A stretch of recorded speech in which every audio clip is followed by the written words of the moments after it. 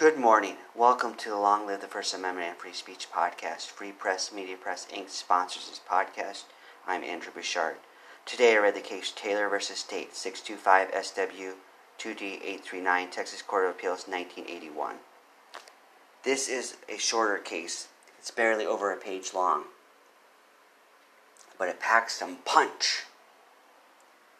Get ready for some First Amendment anti-obscenity inspiration.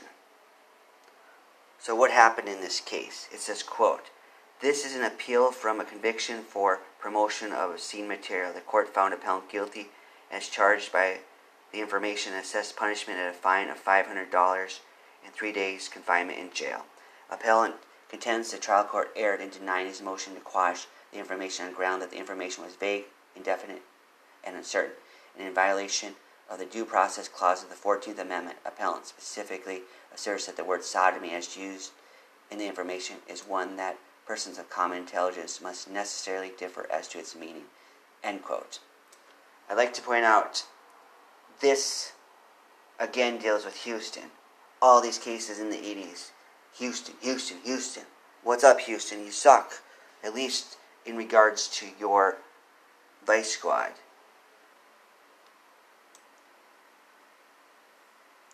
It also says he got $500 fine and 3 days confinement in jail. Like I love to mention to my audience, you need to adjust the fine for inflation. $500 may not seem as much today, but when you take it from 1981, which is almost 40 years later, it adds up to a much greater figure.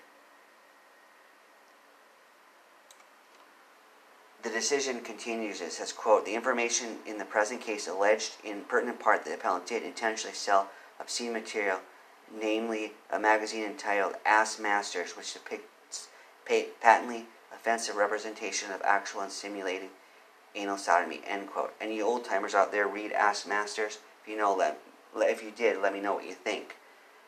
Ass Masters may be a creative title to some. Do you think it's a creative title? I wonder how they come up with these titles. I wonder how much thought goes into them. I wonder if they appeal to marketing demographics.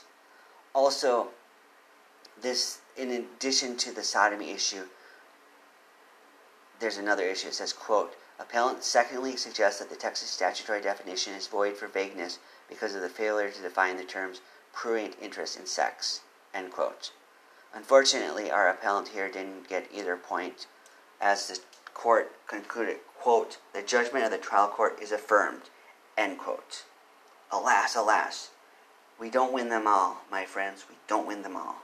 But we need to applaud Taylor, as long as Taylor did not do any evil deeds.